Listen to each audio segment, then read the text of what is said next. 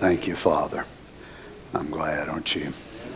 Amen. Our day of redemption is certainly moving closer and closer. We're not the only ones either. The earth itself is groaning. All of nature is groaning and crying, waiting for that day of sweet release. And I know one thing that's more important to me than anything else in the world. That is to be ready. To be able to live every day of our life as if though it could be the last. We'll plan as if though we're going to be here for a long, long time. If you haven't listened to Taking Sides with Jesus in a while, it might do you good. Brother Branham sets forth of the apostolic age and how that the church had begun to settle down some, and they started making churches and doing all the different things that they would do. And he actually gives the pattern of how the apostolic church would start, and then out of that would come others, and brings the same type to Brother Neville, actually, there at the tabernacle. And he said, now, we got this church over here and this one over there. He said, y'all come together. And he said, let Brother Neville will be the elder among you. And you'll have discussions and talks and so on. But he also emphasizes about the early church and how that if he would have told them, the Lord would have said, y'all got 2,000 more years before I'm going to come. He said they would have settled down. They wouldn't have done anything. But they kept moving, kept growing, kept going on with God. It takes a great balance. It's much easier to clean out ditches. Now, when I was in Pentecost, I started out, I was in the Trinitarian ditch. Whenever I started seeing the oneness of the Godhead, I left that ditch and got over into the Jesus-only ditch. I got tired of cleaning ditches. You know what I'm talking about? And if you look at yourself, many of you would have to admit the same. Don't nod your head because you'll embarrass yourself if you do. But many of you are just like me. You've spent so much of your time cleaning out ditches. Why don't we get tired of these ditches and let's just get out and find what the Lord wants us to do and journey on. You know what? We got taters. Let's plant them. We got maters. Let's plant them. Well, what if the Lord comes? Well, the prophet has already told us we'll be right there at our post of duty doing everything we're supposed to do. Amen. It'll be perfectly fine with me if we never have the first service in that new place.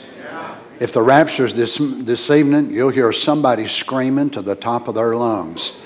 No, Brother John, it ain't going to be you. It's going to be me. We make plans as if though there is a tomorrow, as if though there's decades yet to come.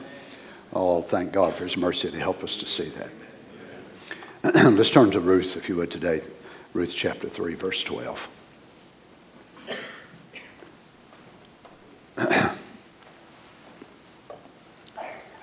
Ruth is fixing to hear something that she did not want to hear.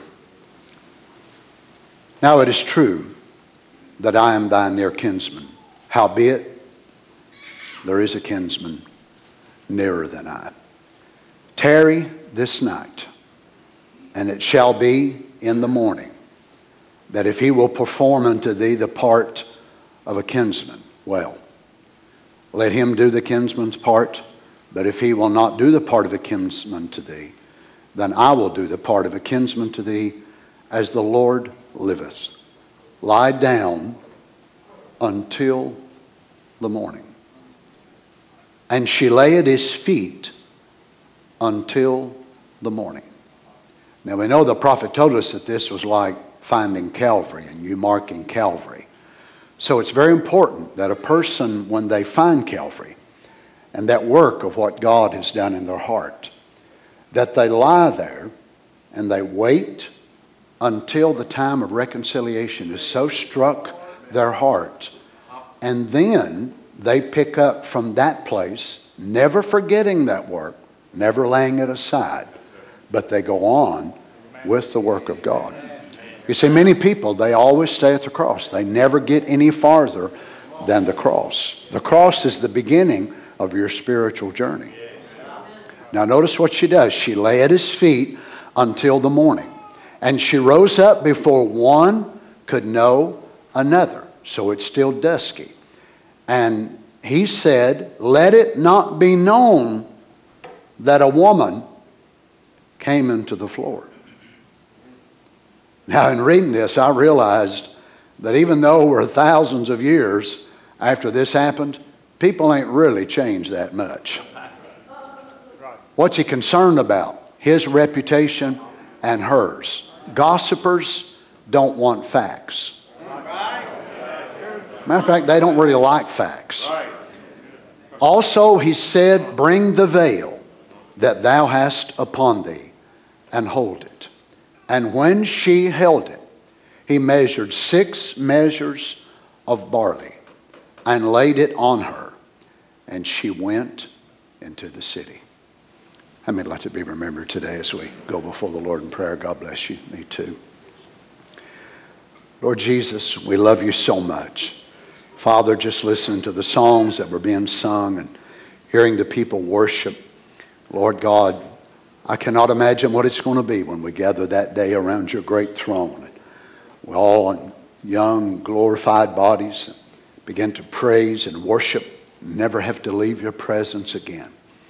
But Lord, until that time arrives, we desire to be faithful. We want to be found at our post of duty, doing everything that we're supposed to do. I pray that you'd help each of us today, Father, to realize that your work, your program, your purpose for our life is the greatest thing that we could ever find. And all hell will be against us when we find it. And Satan will do his best to pull us this way, that way, and another way off of your plan for our lives. But Father, help us that we'll always stay true and faithful. Help me that I can get out of the way today to be able to speak your words. In the name of Jesus we pray. Amen. And the saints said, amen. God bless you. You may be seated.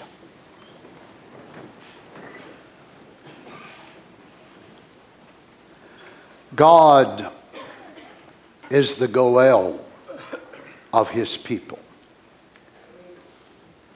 There's many things about Satan that he wanted to be like God.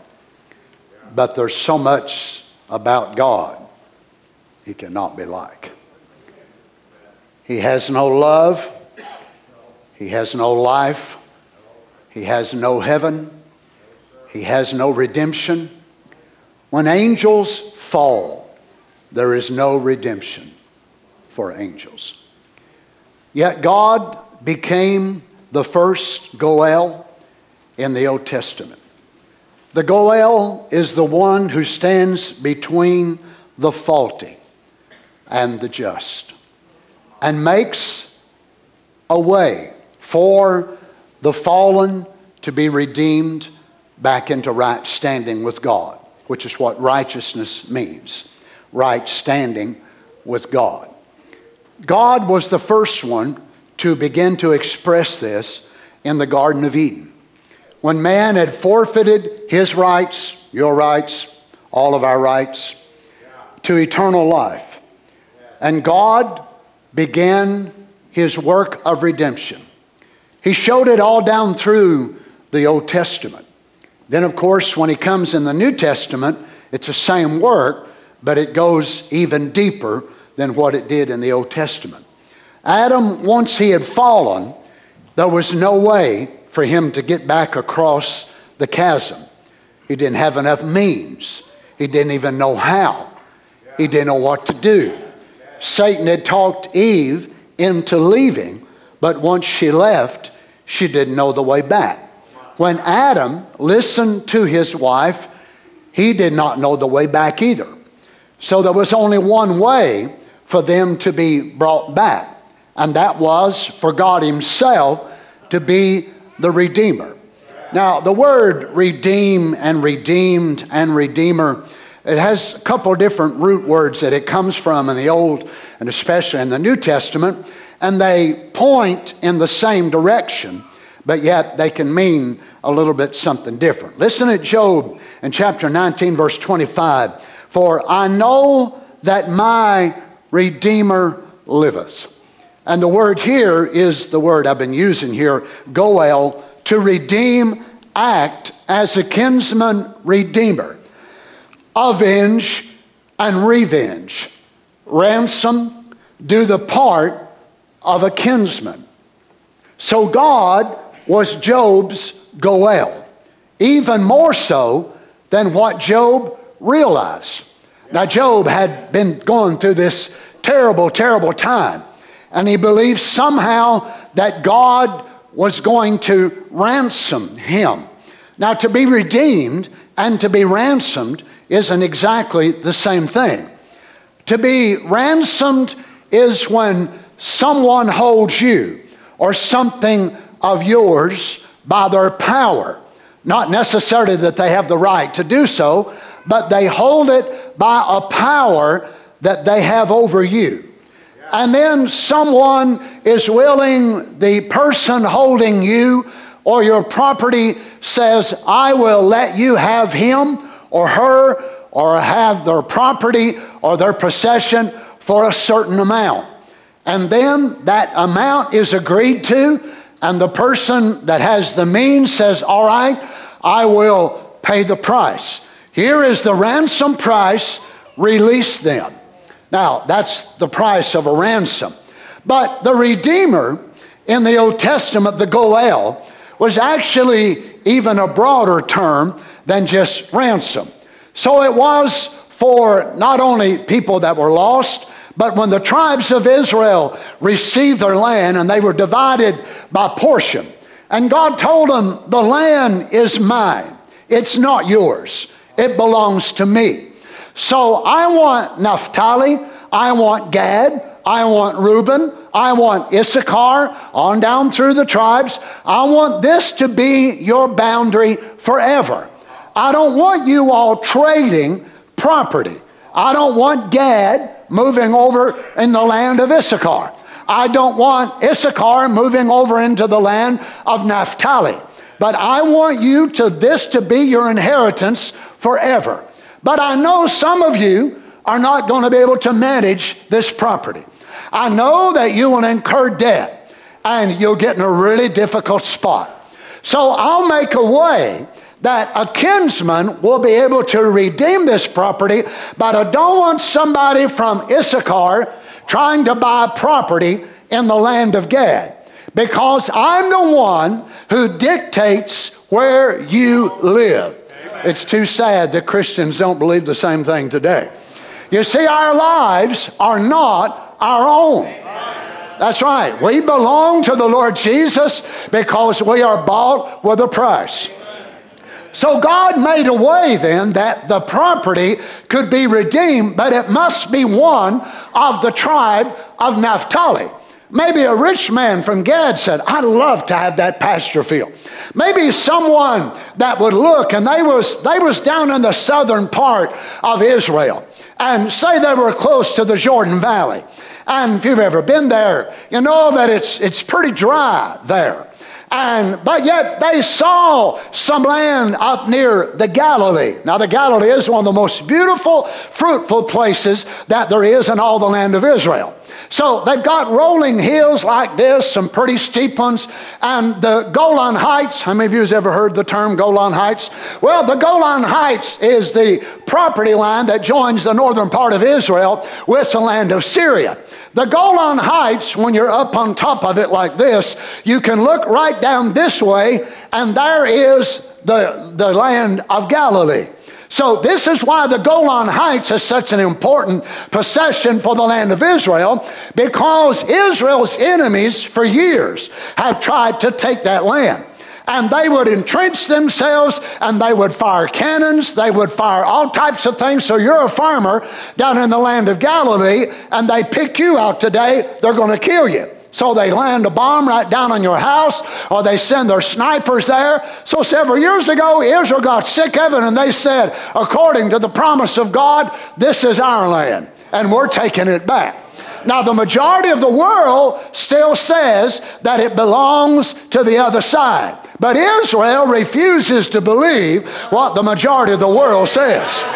It's the same way with you and I when it comes to our health, our children, our loved ones. We're going to either believe what the devil says you can have, or you're going to believe what God says you can have. Now, the devil may use sincere people, even doctors sometimes, to tell you, well, there's no way you'll ever really be well of this situation. But we're going to give you this medication, and we'll try to just manage it for you.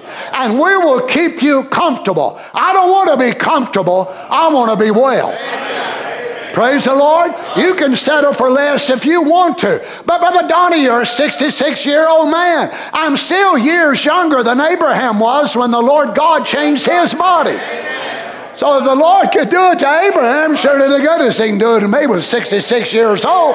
Well, what about you? You're going to believe somebody's report of what your land is. And the devil will sometimes use even good people to talk you out of your inheritance. And they will, with all good means, oh, brother, you know, you're going a little bit of fanatical. Well, you're going to be a fanatic for somebody. Some people are Bristol Motor Speedway fans. Boy, I'm telling you what, when this week a race up there, something I thought I seen a sign. No doubt they have screamed and hollered, and they've spent all kinds of money to go up there, and no doubt some of them left happy, and some of them left glad, and some of them left so sad because their favorite race car driver didn't win, and they had his number on their hat, his number on their jacket. They've got his sock color on. Man, they know everything about him. What are they? They are his fanatics. Well, don't you laugh at me because I shout a little bit in the presence of the Lord. If I'm going to be a fanatic, I want to be one for the Lord Jesus.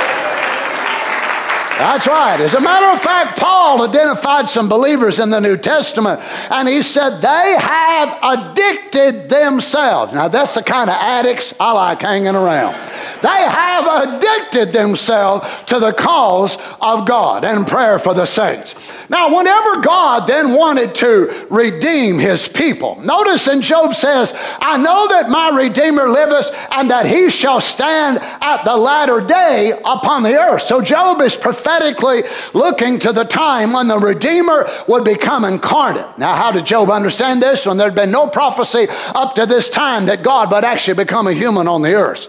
Psalm 19:14, let the words of my mouth and the meditation of my heart, I pray this psalm all the time, I love it, be acceptable in thy sight, O Lord, my strength and my Redeemer. Isaiah 41:14, fear not, thou worm Jacob, and ye men of Israel, I will help thee, saith the Lord, and thy Redeemer, the Holy One of Israel. Now, I don't know about you, this is encouraging to me, not only to the Old Testament, but Isaiah 44:6, thus saith the Lord, the King of Israel, and his Redeemer, the Lord of hosts, I am the first, I am the last, and beside me there is no God.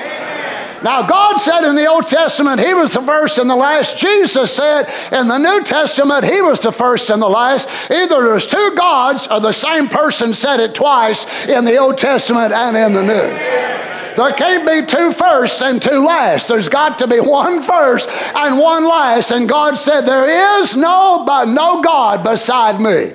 And the church said, Isaiah 44:24, thus saith the Lord thy Redeemer, he that formed thee from the womb. I am the Lord that maketh all things, that stretcheth forth the heavens alone, that spreadeth abroad the earth by myself. That's my daddy. Isaiah 49:26, I will feed them that oppress thee with their own flesh. You need to quote this to the devil. With their own flesh, and they shall be drunken with their own blood, as with sweet wine, and all flesh shall know that I am the Lord and am thy Savior. I want you to notice, the world won't know that they are his Savior, but they will know he is yours. Notice how God says this. God will make them which call themselves believers bow down before you one day and acknowledge that you are the true elect of God. Oh Lord, what a place to be in. My. Notice he says, all flesh shall know that I am the Lord, and am thy Savior and thy Redeemer, the mighty one of Jacob. Isaiah 54:5. For thy Maker is thine husband. The Lord of hosts is his name, and thy Redeemer, the Holy One of Israel, the God of the whole earth shall he be called. Chapter 59, verse 20. And the Redeemer shall come to Zion, and unto them that turn from transgression in Jacob, saith the Lord. Now, you believe with me then that God truly identified himself? That's only a small portion of where God identified himself as Israel's Redeemer. I want you to notice that the most of these that I read to you, it was not Israel saying this about God. It was God saying this about Israel. Now, your confession and my confession, we know the prophet said that Jesus can only do for us in heaven what we confess on earth that he is doing. Now, this is very important for us as believers to take what God said in spite of even sometimes what we know about ourselves. One of the greatest challenges we're going to have is to be able to look at our failures and our mistakes and sometimes our track record and believe that there's hope for us in spite of ourselves, and believe what God said instead of believing our continuity of failures. And we all have them, is that right?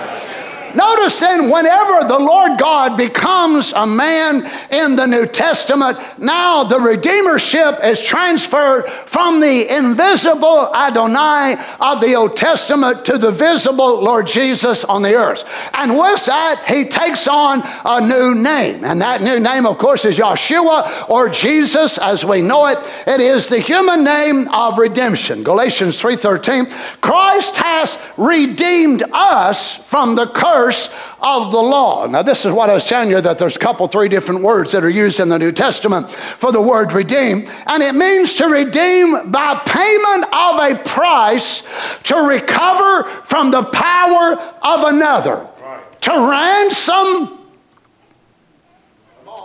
or buy off. Wow. Wouldn't that be something if there was some rich people and they'd be waiting outside for every one of us after church and say, how much do you owe? I want to pay off all your debts. Oh, some of you ain't shouted in 75 years, and you'd shout all the way to the car. Wow, you mean my car payment, my boat payment, my gun payment, man, if I'd known this, I'd went to Dick's yesterday and bought a whole bunch of more. I went and bought a new car yesterday. Well, you mean you want to pay all of that? Well, the Lord Jesus bought off our debt. Now, he knew that we could never do it, but he did it himself, so he paid our debt in full. It was not that he, did some kind of shady deal and it was on the books and then he went in and finagled with the books and changed the books. No, he actually paid all of our debt. I love that. From the power of another, to ransom, buy off, to buy up for oneself. But you see, he didn't pay our debt and then give us back to ourselves and say, now I paid your debt, now go ahead and do whatever you want to do. Now that's what Laodicea wants, but actually he bought us, so we are his.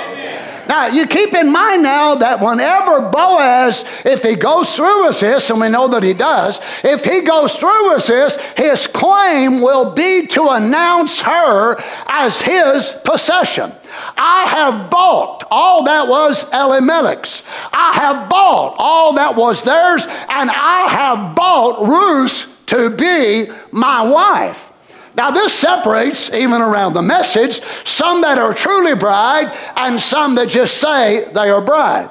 Because real bride recognizes her position, that she does not belong to herself. So she can't do this when she wants to, that when she wants to. She belongs to the Lord. And she fears him, of course. She does not want to displease him. But it's more than fear. Now, I used to live under fear. You've heard me tell about it before. That whenever I was in Pentecost and I would go out and preach, I got to a spot under legalism that there was not a week that went by whenever I was out preaching. There was not 1 week that went by in my life that I did not fast. I would fast 3 days, 5 days, 7 days, 10 days. The longest I went was 14 days. But if I did not fast, I felt like God wouldn't use me. And I felt like I had to do this. So it's like almost a torment, a punishment that you're bringing upon yourself. And I was so terrified of God. I was so afraid of God that I was afraid I would miss Him. I was afraid that I would displease Him. And I was under that bondage. And I don't mind telling you, once I got set free from that, I would never want to return to that again. Now, Brother Don, so does that mean that you don't fear the Lord? I do, but it's not the same fear that I had in Pentecost. I was so scared and so terrified of God. I'll never forget one night, myself and Brother Chuck Dixon, we were sitting under the tent. And we had a meeting that night, and everybody else had left, and we were sitting there talking after the end of the service. And all of a sudden, the Spirit of God spoke to me and said, "Come outside, and I will meet you." And I saw a being as it walked around on the outside of the tent. And I saw its legs as it was walking through. I don't mind telling you, friend, it scared me to death. I went outside and got alone by myself in a building that was there. I stood there shaking and trembling.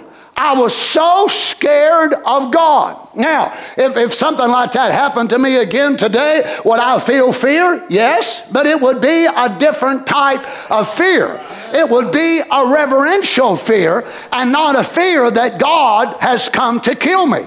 You see, a fear like that has such bondage. And God does not want His wife. My goodness, brothers, well, which one of you would want your wife to have that thing about you? I've seen men that way.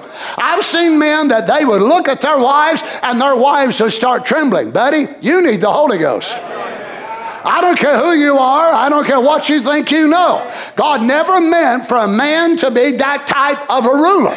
God is not that type of ruler over His bride. Praise the Lord. So God not only redeems us from sin, but He redeems us from that type of fear. This is why that the New Testament tells us that fear of that type, it produces a bondage. So people, when they do mess up and fall short of the glory of God, and you're going to do it, and you might as well just admit to it.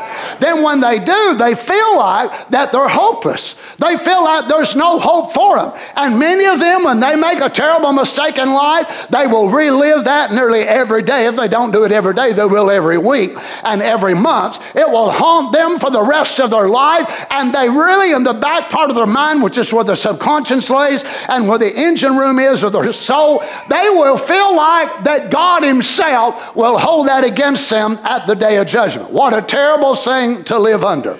Now, does that make us to where that we can do wrong and just repent and do wrong and just keep repenting? No. But there is such a balance in being able to find that there is freedom, not only from our past when we were sinners, but freedom since we've been saved and falling short of the glory of God.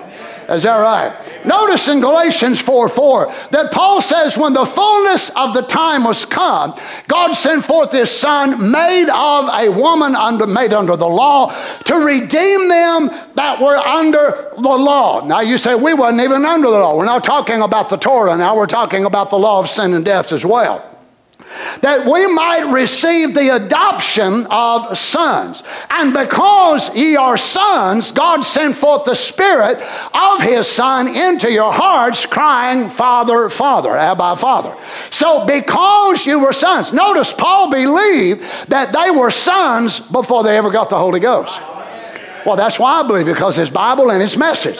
So there Paul taught them that they were sons is the very reason they received the Spirit of God. To redeem them that were under the law, that they might receive the adoption of sons. And because you are sons, God has sent forth the Spirit of His Son into your hearts, crying, Abba, Father. Ephesians 1:6, to the praise of the glory of His grace, wherein He has made us accepted in the Beloved. Friend, this is where we are accepted. There's no way I would want to stand before God today. There's no way I would want to walk before His throne on my own good merits, on the preaching that I've done, on the singing that I've done. I've lived for the Lord decades of my life. Been here for 35 years with you all. Preached for 40-some years, 50-some years, whatever it's been. Pastored a church for over 40 years. Would I want to meet God on any of those merits? Not a one of them. I am accepted not because I've been pastoring for 40 years.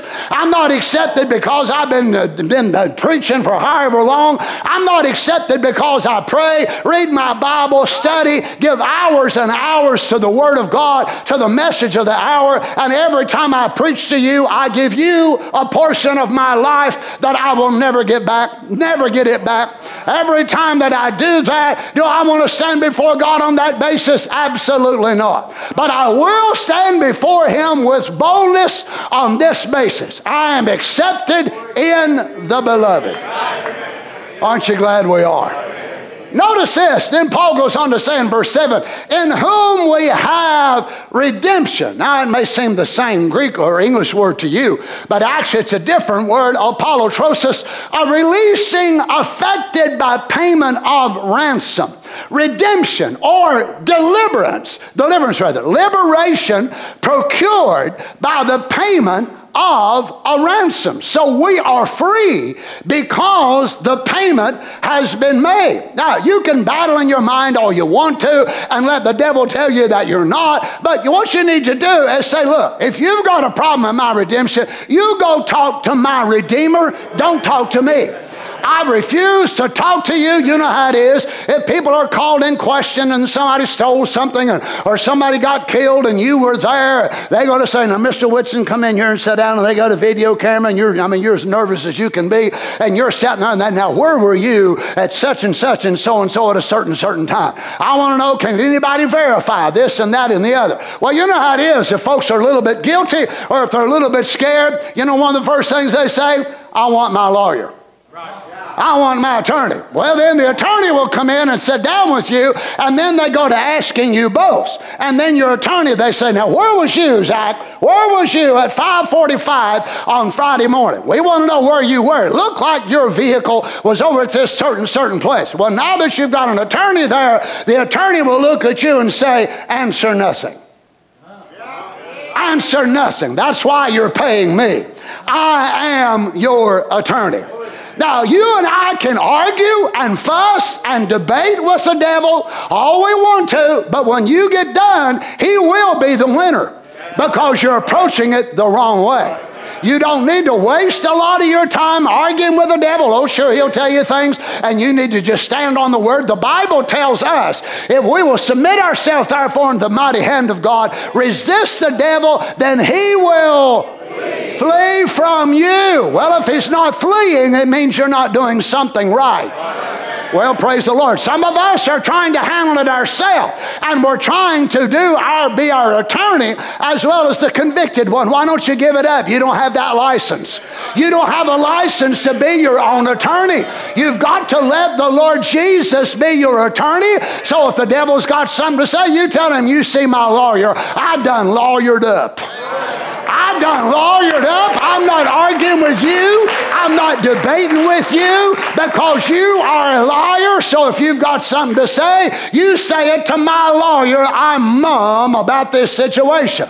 But I ain't going to be mum about praise. I ain't going to be mum about I'm a child of God. I'm redeemed. I'm full of the Holy Ghost. I believe His word. Well, come on, church. The prophet said too many people talk the devil's language. And he said, well, I'm not a very good Christian and I don't have very much faith. And he said, when you say that, you are talking the devil's language. You should never say that. You should say, do you believe His word? With all of my heart. Do you believe His promise? With all of my heart.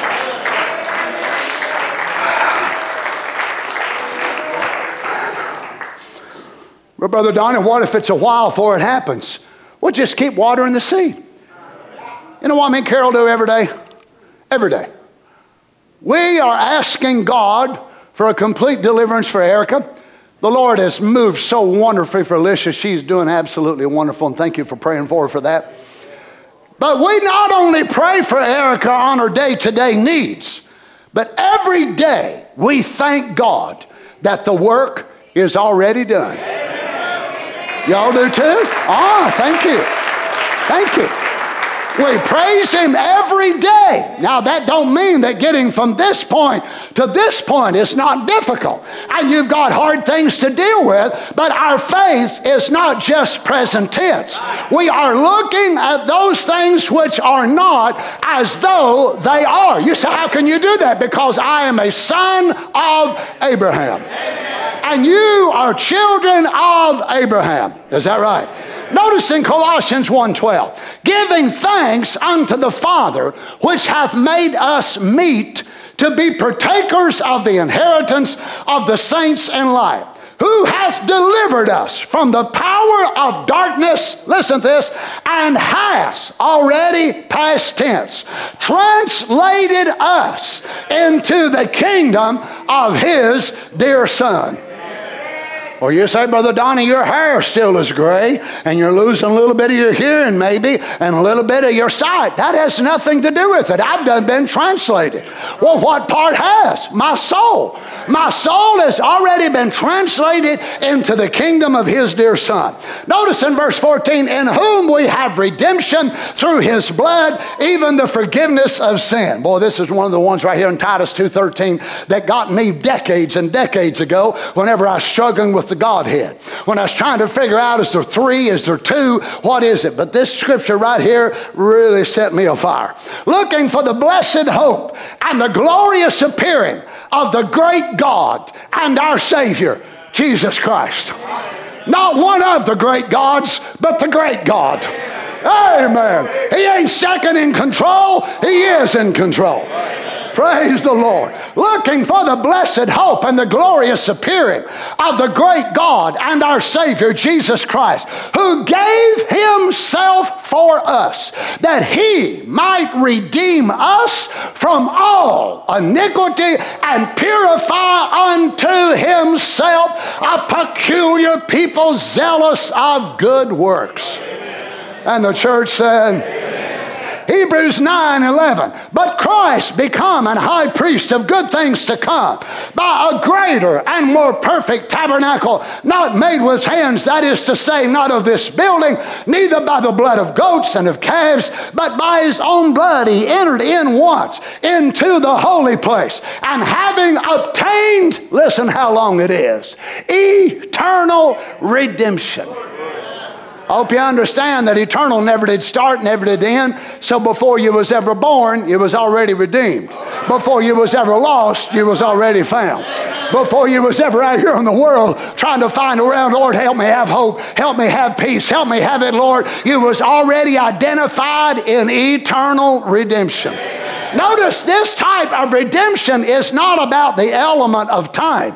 It's not just in the slot of time, but you were already His. Praise the Lord. For if the blood of bulls and of goats and the ashes of a heifer, sprinkling the unclean, sanctifieth to the purifying of the flesh, how much more shall the blood of Christ, who through the eternal Spirit offered Himself without spot to God, purge your conscience from dead works to serve the living God. And for this cause He is the mediator of the New Testament, that by means of death, for the redemption of the transgressions that were under the first testament, they which are called might receive the promise of eternal inheritance. And the saints said, 1 Peter 1:18, for as much as ye know that ye were not redeemed with corruptible things as silver and gold, and your vain conversation received by tradition from your fathers, but with the precious blood of Christ, as of a lamb, praise God, without blemish and without spot, who verily was foreordained before the foundation of the world, but was manifest in these last times for you. I'll tell you one thing, boy, that Peter could really write, couldn't he? Ain't that something for an ignorant and unlearned man? The Lord must have educated him like He did Brother Joel Forney, didn't He? Now, apparently they felt like it was so important for the people of God to know who, how, why, and what was the reason they were redeemed. Notice he's not mentioning nothing about our works, our goodness, our mama, our daddy. Well, I've been in church for so long. I pray, I pay my tithes, I do this and that. All that's good, that's wonderful. But that's not the way we are redeemed. Now, Ruth, the stage of where Ruth is what the prophet called Ruth's resting. Resting. And yet there's a possibility someone else may get her, or it looks that way in the natural. Revelation 5:8, and when he had taken the book, the 4 beasts and the 24 elders fell down before the Lamb, having every one of them harps and golden vials full of odors. Now let me ask you, if an angel up there is keeping a container with your prayers in it, does he need a thimble?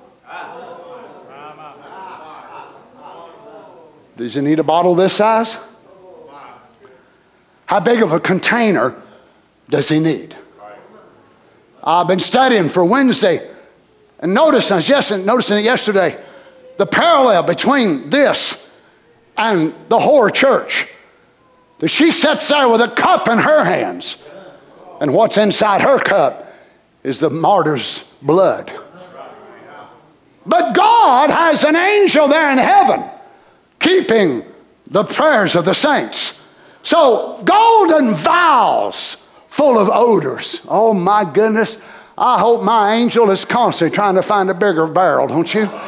Oh my, Brother Dale, I want him to be looking around constantly, Brother Philip, for something bigger and bigger. Donnie, you're overwhelming me, man. Back off, would you? I say, no, sir, I ain't doing it. I got too many needs. I got too many friends. I got too many people that has need from the Lord. Not only that, I want to fill it with praise. I want to fill it with thanksgiving. I don't want to be like the man that God healed in the New Testament when Jesus was here, and only one of them come back to give him praise. Shame on us if we don't testify to the goodness of the Lord. After the Lord heals us and the Lord moves for us and the Lord delivers us, we ought to be thanking God for it. Notice this, and they sung a new song saying, thou art worthy to take the book and open the seals thereof. For thou wast slain and hast redeemed us to God by thy blood out of every kindred, tongue, and people, and nation, and hast made us unto our God kings and priests, and we shall reign on the earth. Now, Ruth, once you lay long enough at the feet of the Lord of the harvest, you need to get up at his command and take the 6 measures of barley. Now, it's at his direction that she takes the next move. She rises before one can see another. Now remember, his servants was laying all around him. So she had to come in like this, stepping so delicately, because this is a mighty man, so he's got guards around him everywhere. So here she comes, and she finally makes her way and lays down at his feet. And he tells her, stay right here now until in the morning. And before daylight broke, she gets up and he's going to send her back. She's going to finish this last phase of resting. Now, Boaz is a man of great character. Now, as I read to you there, that he said, let it not be known. So apparently he stirred around, she stirred around, and he tells those around him, don't let anyone know that a woman has been here during the night. Now, nothing had happened between them that was not right. But yet, he did not want it to be misunderstood. Well, praise the Lord. So he said, don't let it be known that a woman has come here, lest it be misunderstood. And here, notice in verse 14, and she lay at his feet until the morning, and she rose up before one could know another. And he said, let it be not known that a woman had came to the floor. Now, Boaz is a sensible man. And he knows it's not just good enough to have a clear conscience. Oh, I didn't do anything wrong, so I have nothing to worry about. I really don't care what people think about me. I don't care if people see me in a bad spot. I don't care if people see me in a difficult situation. I really don't care what people think about me. I love the way Brother Branham says this in Respects, paragraph 49. Read it. I fear my mother. I fear my wife. I fear my church. I fear all of God's servants, unless I should put a stumbling block somewhere in their way. You see, many of the message people, friends, have never caught the spirit of the messenger. They think by repeating his words, they're in the message. You're not in the message just because you repeat the words of a prophet. You want the same Holy Ghost he had. Right? So here is the way the prophet looked at that he was afraid he would do something. Can you imagine Elijah saying he feared his mother? Elijah feared his wife. Elijah feared all of God's servants. Now, it wasn't that he was afraid of them, but he was afraid that he might do something that would cause a stumbling block in front of others. You see, this is the mentality of a person that understands we are a body. And we are a body move. But many people in the message are an island. They're an island. There's people that come to the church and they're an island. They don't think they need nobody. Bless God, I don't need nobody there. Well, you're not part of the body then. I'm not talking about just a natural body. I'm talking about the mystical body, that we need one another. That's right. It's very, very important to God. We need one another. Somebody say amen. Amen. You need friends. You need saints of God. I need ministers that I can talk to. I need brothers that I can contact and ask them pray for me. I'm going through this. You mean, Brother Donnie, you do that? I sure do. Well, I sure think less of you. Well, I don't know why you should. You do it all the time. You come to me. You come to others. I'm a mere stinking human just like you're a stinking human. I need help and encouragement from my brothers and my sister just like you do. That don't make me less of a son of God. It makes me a human being. Amen. Notice the prophet said, I fear the people of the city, unless I should do something wrong that would cause them to think that I wasn't a Christian. And yet the mentality of so many people, bless God, I'm going to do what I feel led to do. Whatever, God, I don't care what anybody thinks about it. You've got the wrong spirit on you. Oh, sure, we're going to stand for what's right. Absolutely, we're going to do what's right. You know the way I believe on that. We're going to do what's right, but we also want to do it in this mindset right here. Some people are just militant by nature. So they take the quotes and the scriptures and they run them through their militant nature, and they feel like they're standing for God and putting one stumbling block after another, after another, after another in front of God's people, not knowing at the day of judgment when they walk up there, they're going to answer to the Lord Jesus for the damage they've caused. Feeling like they were standing for Him. But God will never lead you or I contrary to the Scripture nor to the teaching of the message of the hour.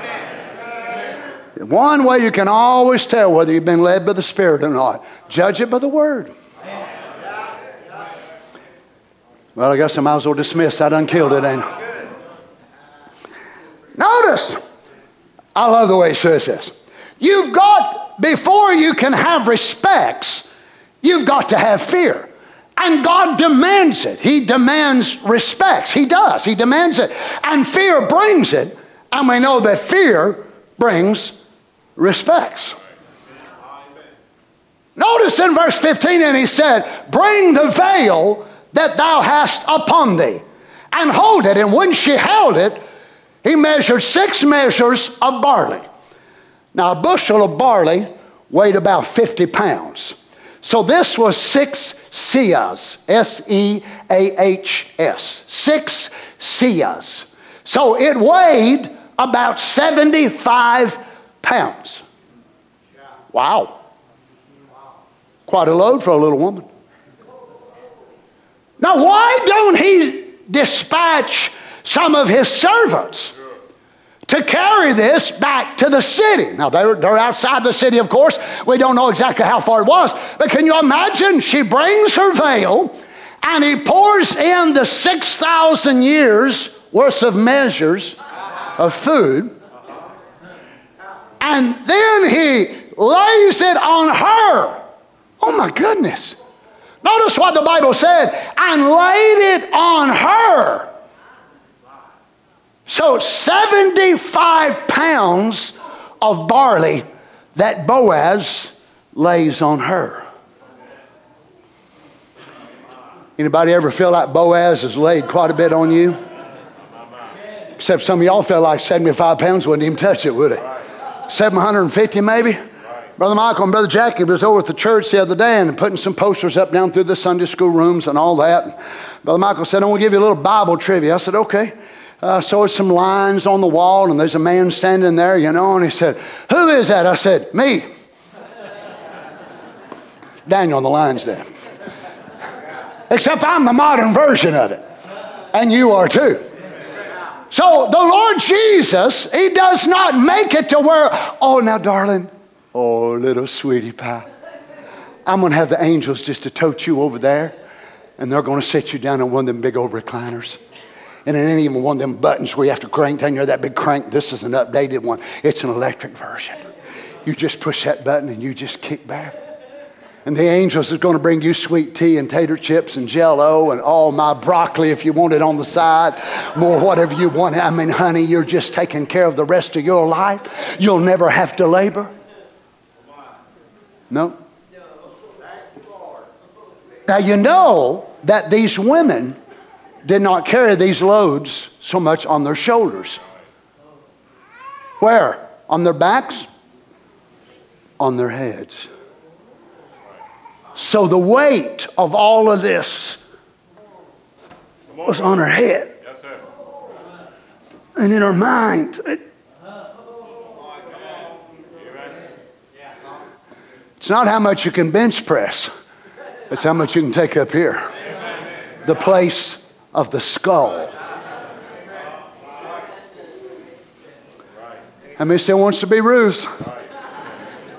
Praise the Lord. Now, can't you see sometimes why it's hard for us to shout?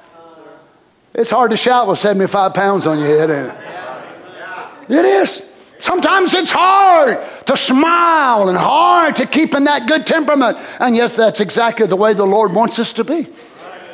Now, notice how the scripture says he measured measures of barley, 6 measures of barley, and laid it on her, and she went into the city. So the statement that Boaz laid it on her. So he actually, what kind of a man is this? Would you do that, Sister Sarah? Brother John? What about it, brothers? Would you? Don't try this at home, okay? Dear Lord, I just thought that. There'd be a bunch of people in the ER this evening. Can you imagine if Skip, you laying 75 pounds on Sister Judy's head? So now I'll see you tomorrow. So here she goes, relieved but burdened, happy but loaded down.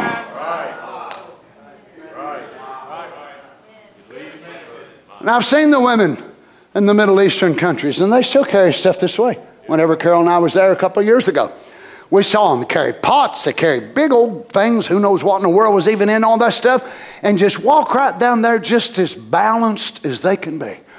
Have a big water pot on top of their head, or, a basket of grain, or this and that and the other. But you see, Ruth was not afraid of weight, as long as Boaz put it on.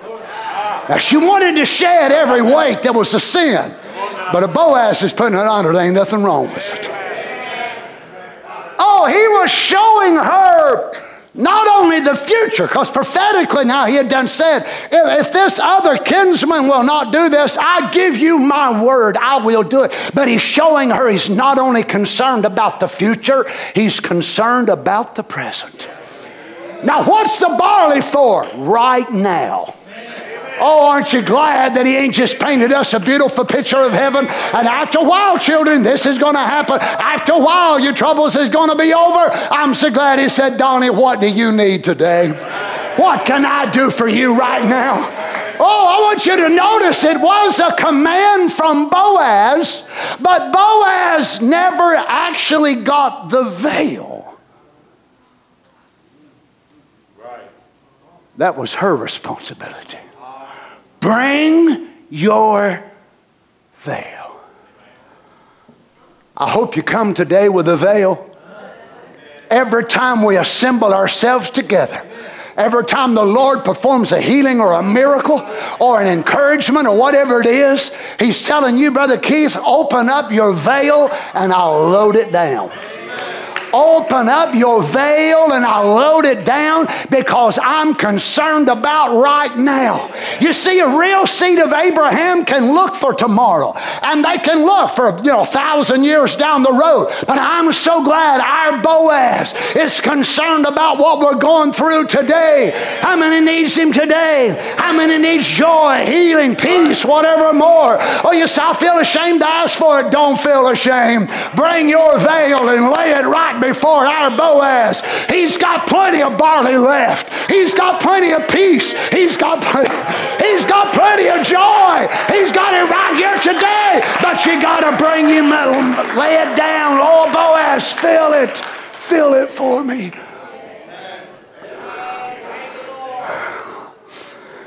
Oh, present needs are so important to our Boaz. Every sermon, every touch from the Master. Praise the Lord. Notice Brother Branham says, I have it, the earnest of it now. I took home a whole scarf full of barley. I got there. He gave it to her, measured it out 6 measures. 6 meant the 6,000 years of existence of the world. Man's day is 6. Man was created on the 6th day, and there'll be 6,000 years that the world was created. On the 7,000th, God rested.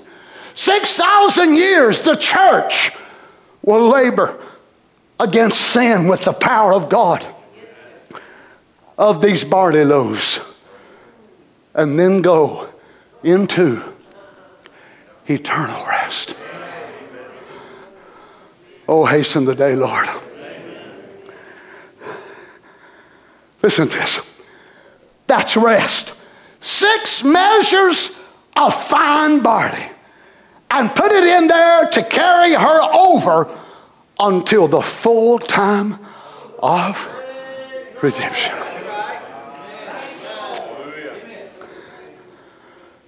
So here she goes. She's got it balanced in the battleground. Now she knows that Satan still has access to her mind. Brother Branham, how can a person know when the thoughts that they're thinking, if it's Satan putting it there, or if it's you thinking it yourself? Well, if it's contrary to the Word, it's the devil. Is that too simple? If it's contrary to the Word, it's the devil. How can it be that a person can overcome this? Well, he said, just take the opposite. You see? Nobody shouted. Nobody jumped. Hardly nobody even raised their hand and praised the Lord. That was my answer. That was what I was looking for. It's too simple, ain't it? You mean it's really that simple? That when we love God, then we take thoughts that are contrary to the Word, then you know that's not coming from you. Because you don't think that, you don't want that, you don't want no part of that, so where's it coming from? The devil. Notice now in verse 16, when she came to her mother-in-law, she said, who art thou? Watch yourself, brother. Come on now. Yes, sir. Who art thou? My daughter. Now, it's not that Ruth is disguised somehow, and Naomi's looking at her and say, I don't think I know you, do I? Do I know you? I'm not sure I know who you are. She knows who she is, but she wants to know if she knows who she is. Who art thou? And the meaning is this: what have you accomplished? Are you still Ruth the Moabitess? Or are you the future wife of Boaz? Praise be to God. The Authorized Version of the Hebrew text says it this way: who are you, my daughter? Are you still Ruth the Moabitess? Or are you the prospective Mizra's Boaz? Who are you, my daughter? Well, let me turn and ask you the same thing. Who are you? Who are you? Who are you? Who are you? Who am I? Just Donnie Reagan, the son of Don and Betty Reagan, born July 1956. I'll live my mortal life. I'll die. Some of y'all will shed a few tears, and then that's the end of me, and I'll never come back again. Oh, no. I am the wife of my King Jesus. Oh, if I die today, don't worry about me, because I've already gone in the arms of my Redeemer, and I will live again, and I will rise.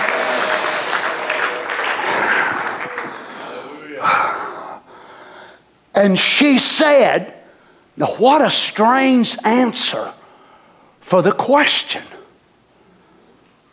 Who are you, my daughter? And this is the answer. These 6 measures of barley gave he me. For he said to me, go not empty unto thy mother-in-law. So if somebody asked you who you were and you gave them that answer, you said, did you not hear my question? Did I rephrase it wrong? Should I rephrase it again and say it another way? This is the right answer. Why? She has the down payment of her future position. Who are you? Who are you? Well, look at what he gave me. You want to know who you are? Look at what he gave you. He gave you redemption. He gave you salvation. He gave you the Holy Ghost. He would not have given you the Holy Ghost if you were serpent seed. He would not have redeemed you if you were worthless and a piece of trash. Look at what he's given you.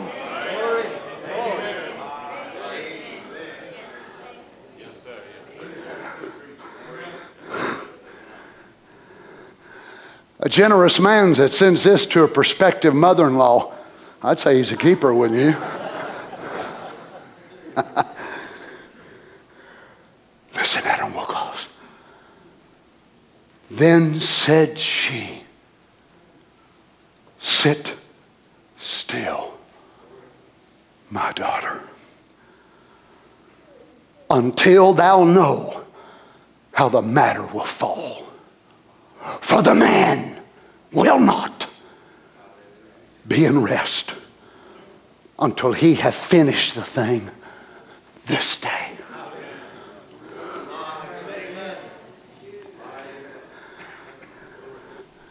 Keep at home.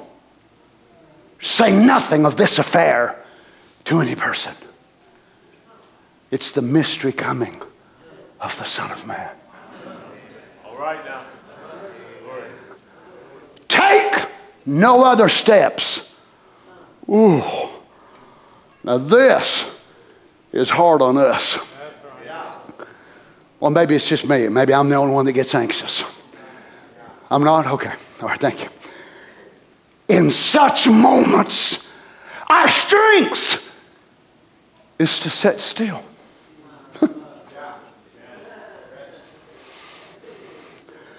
And we are naturally restless in critical times. And we want to do something. I can't just sit there. I just can't wait. I've got to do something even if it is wrong. And most of the time it is wrong. Especially when we're taking it out of God's hands. Can you imagine her saying, wait, what can I do to help him? What can I do? I don't want to marry that other man. Who is that other man anyway? I don't want nothing doing that guy. I've got to go up. I've got to tell him, boys, please do everything. Please do everything. He's going to do everything. But your strength will be to sit still. Boy, I'll tell you one thing, it takes the Lord to help us, don't it? Sometimes the Lord tells you to sit still. Sometimes the Lord tells you to be still.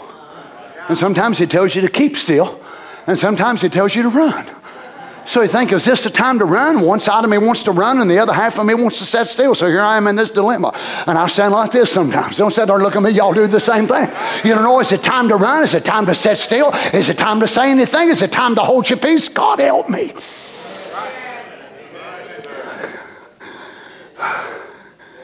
Notice this 2 Corinthians 12:9, and we'll close.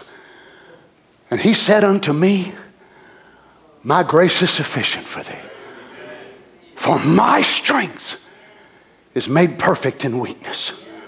Most gladly, therefore, will I rather glory in my infirmities, that the power of Christ may rest upon me. Wow. The day of the toil comes first. The hardships of labor. And then the night of repose follows it. That is when you can sleep. Man alive, I'll tell you what, some nights I'd pay $50. I'll pay even more than that. I'll pay $100. If I could find a tablet, a pill, an herb, I'd even eat broccoli.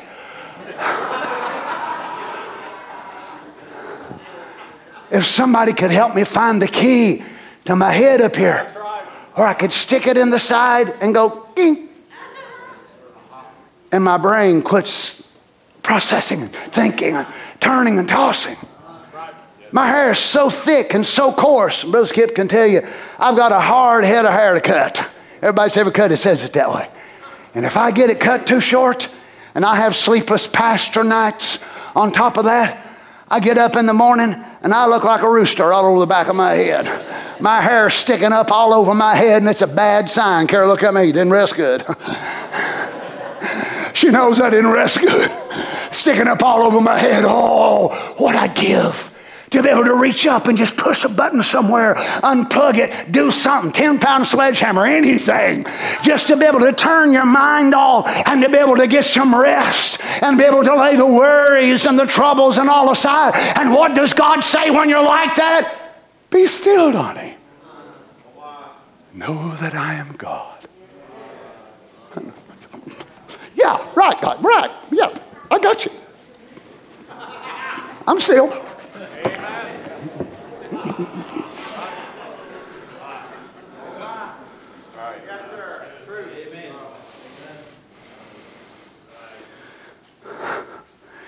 But in such moments, what a peace it is. If He can just minister to us and you feel at ease. Notice Psalms 37:5. Commit thy way unto the Lord, trust also in Him, and He shall bring it to pass. 1 Peter 5:7, casting all your care upon Him, for He careth for you. It's our work to cast the care. It's God's work to take care of the care. And let Him alone with His work. But I know so much about trouble, and I know so much about tests and trials. I want to help Him. And y'all was going to sit there now and not smile or anything and act like I'm the only one here today guilty. You bunch of hound dogs, you're as guilty as you can be. You got egg all over your face. You see, I'm an activist by nature. I am. I like to see things happen. Ask the Poker girls when we're going to a youth service. If we're going anywhere, probably will always be 15 to 30 minutes early. They don't like early.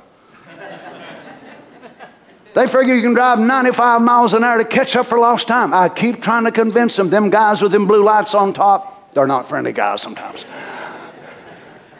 So I'd rather be early, but that's a downside when it comes to sitting in the house. That's right. Waiting. Right. Amen. Waiting. So imagine Ruth, she's sitting and wondering and fretting. Reckon it's done? Hurricanes happened. Oh no. He's changed his mind. He don't want me after all. My goodness, I've been here for 35 minutes. How long does it take to do this? 9 o'clock passed.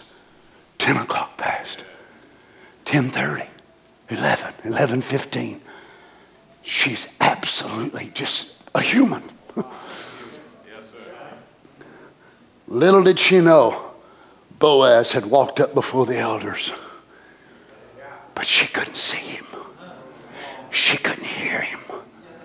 It was the silence of the seventh seal. Right. Is this why some of you still fret to this day over whether you got the Holy Ghost or not? Because you haven't run, you haven't jumped, you haven't talked in tongues, you haven't prophesied. And you'll make a mistake and Satan say, see there, you ain't got nothing. And you've asked God, has God told you anything? Huh. Oh my. The Lord told Israel, Exodus 14:13, Moses said unto the people, fear ye not, stand still and see the salvation of the Lord, which he will show you to this day. For the Egyptians whom you have seen today, you shall never see them no more. Never again. Job 37:14, hearken to this, O Job, stand still. Consider the wondrous works of God. Stand still. David said, be still. Psalms 46:10, be still and know that I am God. The Hebrew word translated still means take your hands off and relax. Right. Has anybody got one of them take your hands off and relax pills? You're fresh out, huh?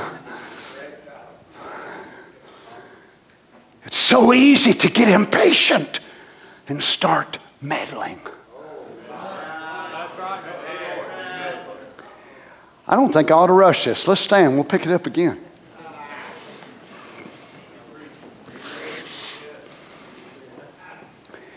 As long as we leave the situation in God's hands, he can take total impossibilities and transform it and change it.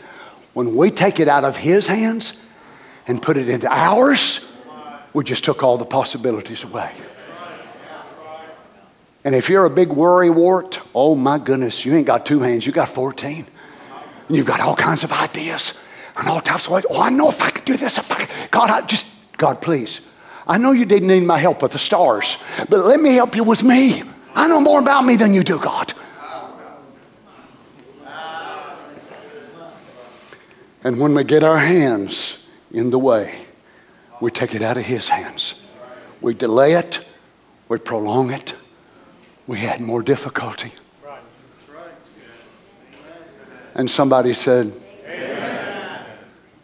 And somebody said, help me, Lord.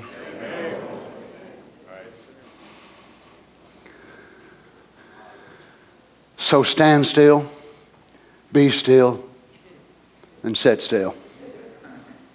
Is the Lord talking to somebody here today?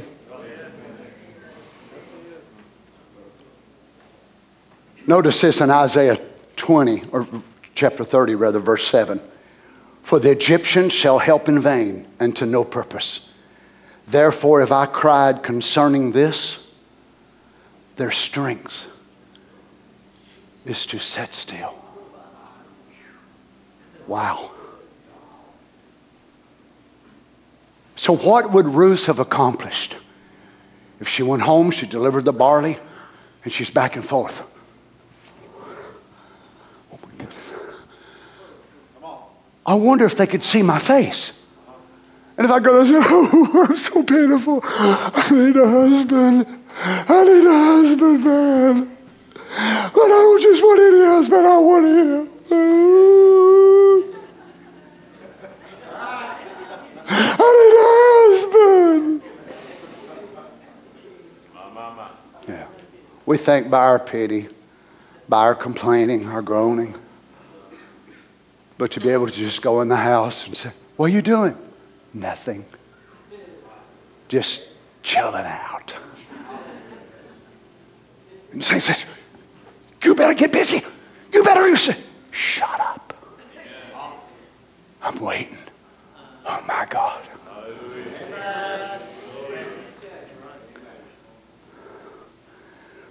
It sounds very strange, but Brother Mem said he loved to get to a spot to where his back would be against the wall and, the rivers would be uncrossable and this and that and the other. And just see how God was going to move. I still need help because I can't say I love that yet. I'm not sure I even like it. I'm being honest. But I want to be. I want to sit still, stand still, and be still. And then when he tells me to fight, I want to pull that sword out and go to cutting devils' heads off. But you see, with me being called to be a leader of people, an influencer of humanity, and having to use my sword so much, it's so hard when he says, put it away. You want to use grenades, HIMARS, howitzers? Your recliner.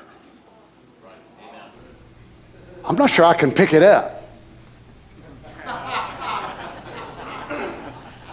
No, sit in it. What? In wartime? Chill out, Donnie. Rest. Well, I'm sorry y'all had to hear my sermon this morning to me, so.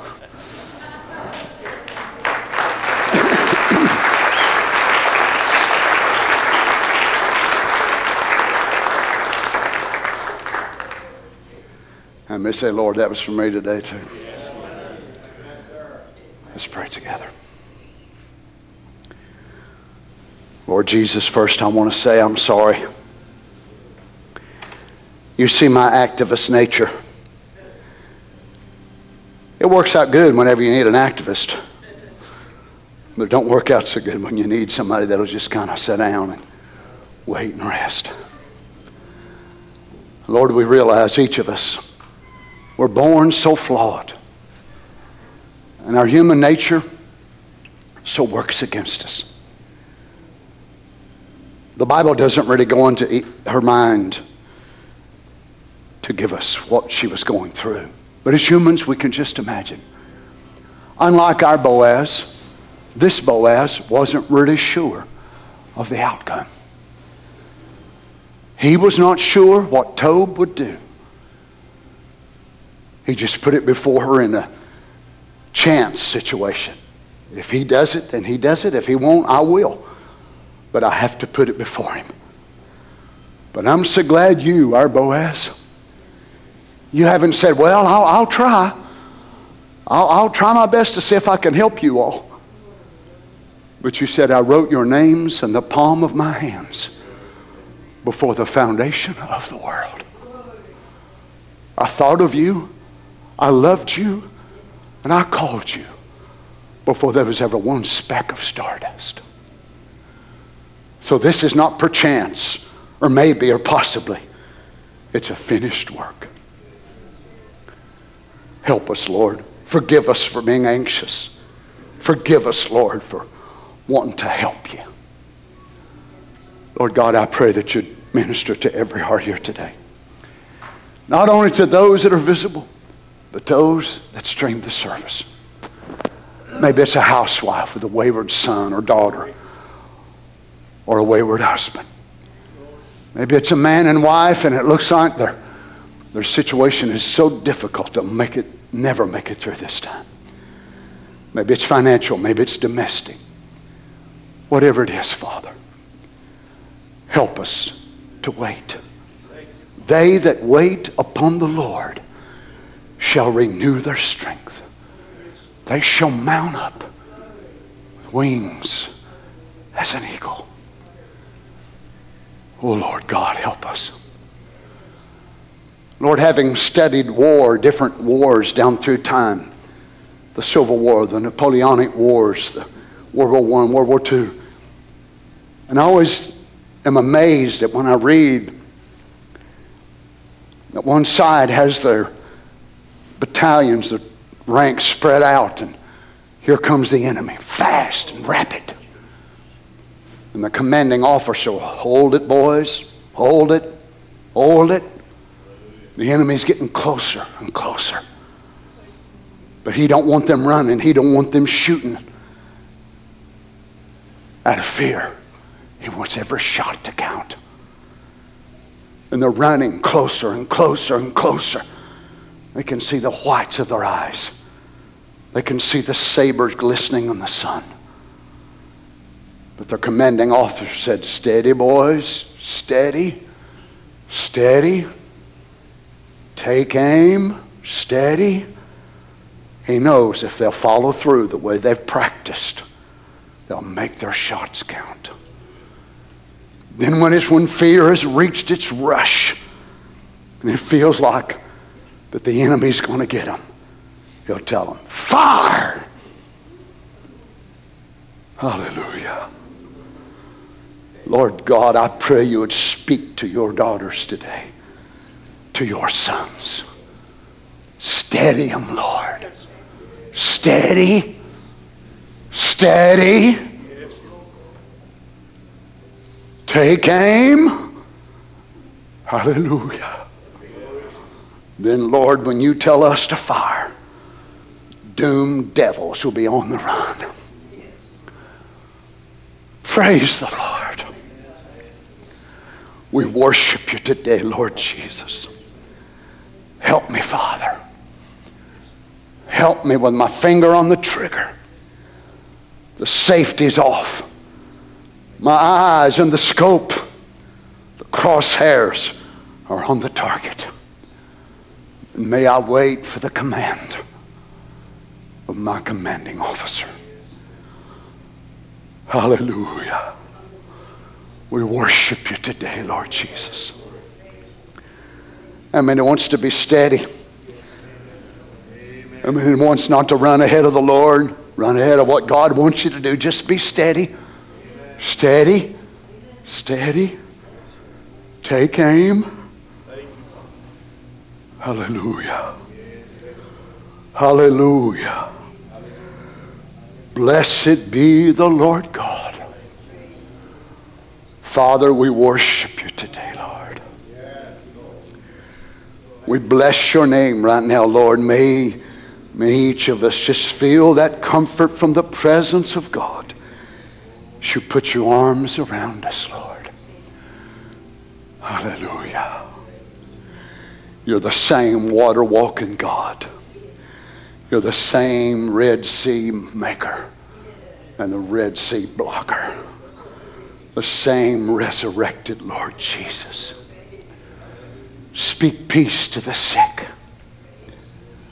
Lord God, I pray in the name of Jesus, may we find our strength in waiting on the Lord. Hallelujah. Can each of us just raise our hands in the presence of God? Look, you know what you need right now. Just tell him, Lord, I need you. I need strength. I need to wait, Lord. I need courage. I need healing. Whatever you need, just tell him. Just open your heart to him right now. Lord, please help me. Help me, Jesus. Help me, Lord. Help me, Father, I pray. I didn't want this position. I didn't want to be a leader of your people. I didn't want to come here years ago. I tried to talk you out of it. I don't want the position that you've called me to have. Lord, I've had to lead in many a fight. Lord, help me when you're speaking peace and stillness, not to run ahead of you. Help me, Jesus, that I can hear your voice say, now, now. David one day was sat there waiting. God, he was an experienced warrior, an experienced fighter. No doubt his army was getting restless. David himself anxious. I said, David, now let us go, let us go.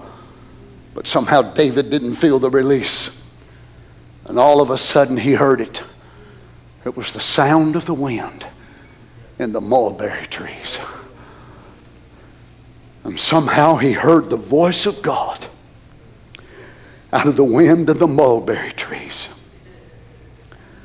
Lord God, I pray today for Brother Homer and Sister Ruby Blanken. Lord God, you see no doubt sitting in their home today streaming the service. Lord, and me and Carol went over this week to see him. And Brother Homer wanted to show me their little church, and unable to meet together now for several months because our brother's having sickness and things in his body, and Sister Ruby as well. Lord God, in the name of Jesus, may the Holy Ghost go to them right now, I pray. Help them, Father. It may seem like they're doing nothing. It may seem like that they're wasting time. But sitting at the command of God is not a waste. Being still at the command of God is not a waste. Hallelujah, hallelujah. Lord God, I pray for my brother Ron Spencer. See, he's got scans and stuff this week, Lord. Waiting on you for a complete deliverance. We believe in right with him too, Lord.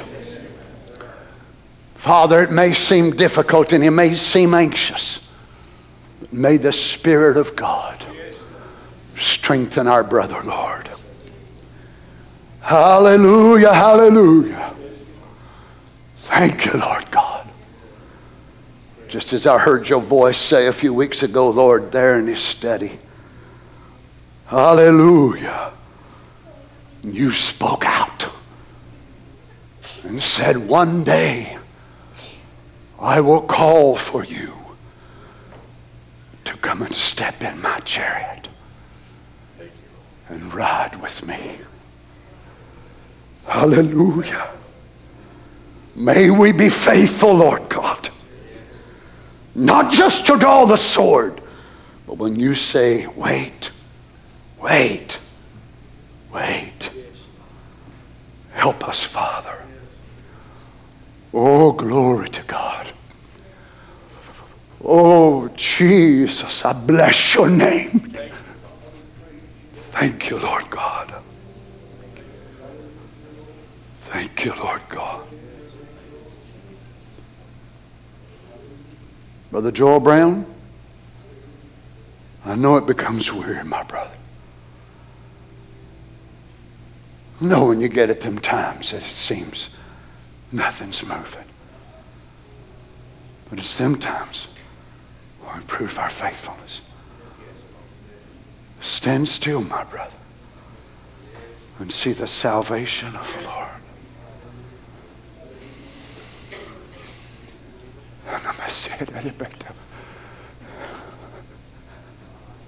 Lord God, I worship you, Lord. Today, Lord Jesus. Oh, hallelujah. Thank you, Lord. Lord, may each one be ministered to today according to their need. Come by here, Lord Jesus. Pass by this way, Father. Encourage those that are weary. Maybe they're pacing the floor as it was, and they're so nervous and so anxious. But may the wind from the presence of God come in this room right now. Oh, Lord God, I pray in the name of Jesus. Speak peace to the troubled hearts, Father. Wait. Wait. Thank you, Lord Jesus. Thank you, Lord Jesus. We bless your name, Father God. We worship you today, Lord. Oh, children, listen. Let's just honor this presence that we can sense. Oh, Jesus, have mercy on us today, Father. Lord, you know, I need a touch. I need a touch from you. My strength from yesterday is gone. Lord, you know, I need a brand new touch. to give me strength to carry on. Pass by my way today, Lord God, I pray. The sick, the weary, the oppressed. In the name of Jesus. Hallelujah.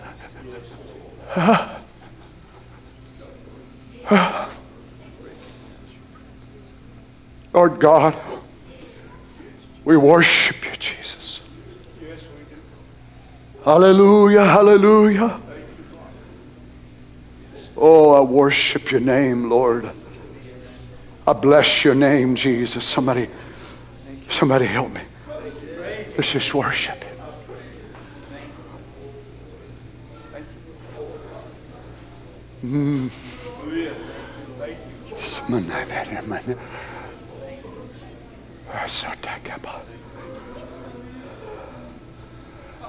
Lord God, we worship you, Lord Jesus. We worship you, Lord God. We bless your name. Thank you, Father. Thank you, Lord. Thank you, Lord God. Hallelujah. Thank you, Jesus. Thank you, Lord God. Oh, hallelujah. Thank you, Lord. Sing something for us, Harry. Thank you, Lord God. Peace of God, cover me, Lord Jesus, through the storm. Oh, Jesus. Cover me, Lord God, we worship you today, Jesus. peace Peace of of God, cover me the storm. through the storm. Cover me, Cover me. only in you I am safe. Yes, Lord. Only in you I'm secure. I'm secure, Lord. Only in you I find peace. So cover me,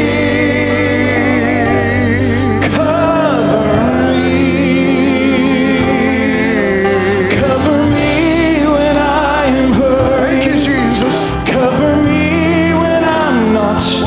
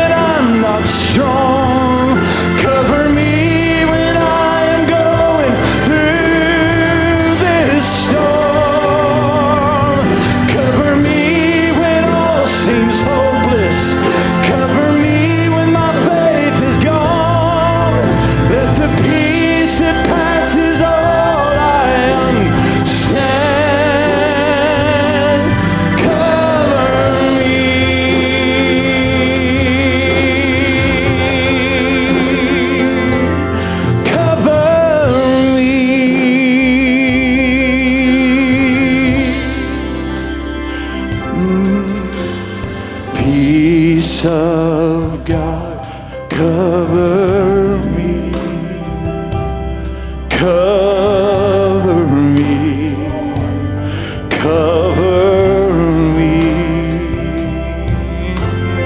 Peace of God, cover me through the storm, cover me.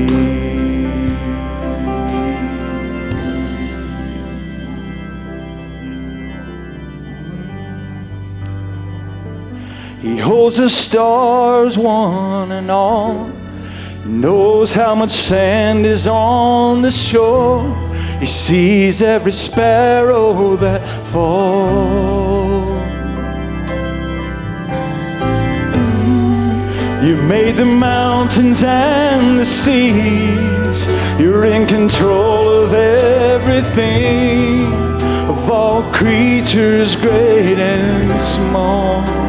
And He knows my name, every step that I take, every move that I make, every tear that I cry. He knows my name. When I'm overwhelmed by the pain, I can't see the light of day, I know I'll be just fine, 'cause He knows my name. Thank you, Lord Jesus. Thank you, Lord Jesus. I don't know what tomorrow may bring. We sure don't. Can't tell you what's in store. I don't know a lot of things. I don't know the answers to the questions of life. But I know in whom I have believed, and He knows my name. Every step that I take, every move that I make, every tear that I cry. He knows my name. When I'm overwhelmed by the pain, I can't see the light of day, I know I'll be just fine, 'cause He knows my name. Every step that I take, every move that I make, every tear that I cry. And He knows my name. When I'm overwhelmed by the pain, I can't see the light of day, I know I'll be just fine, 'cause He knows my name.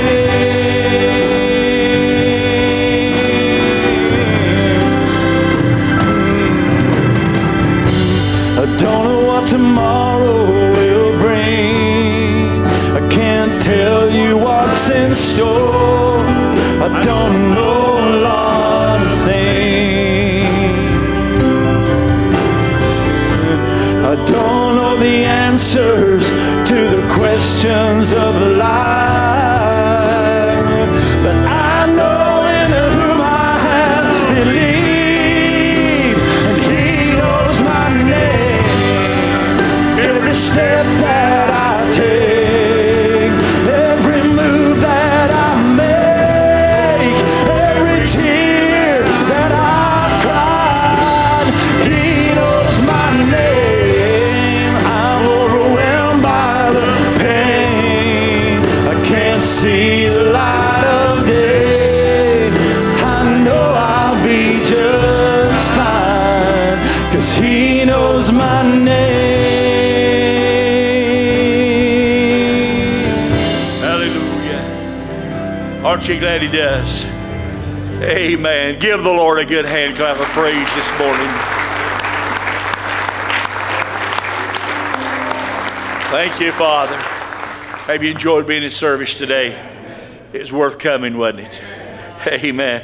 We just so appreciate you being here. Trust that you'll go in the fear of the Lord as you spend time with your families this afternoon. May God bless you. Remember, service here Wednesday night, Lord willing, 7 o'clock. We'll come back and do it all over again. Looking forward to it, aren't you? Amen. Looking forward to seeing you again.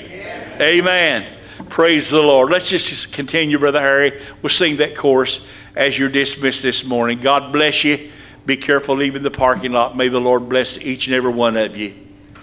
He knows my name, every step that I take, every move that I make, every tear that I cry. He knows my name, I'm overwhelmed by the pain, can't see the light of day. I know I'll be just fine, 'cause He knows my name, every step that I take, every move that I make, every tear that I cry.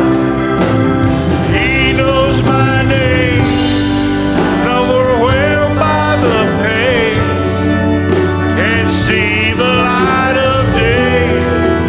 I know I'll be just fine, 'cause He knows my name, every step that I take, every move that I make, every tear that I cry.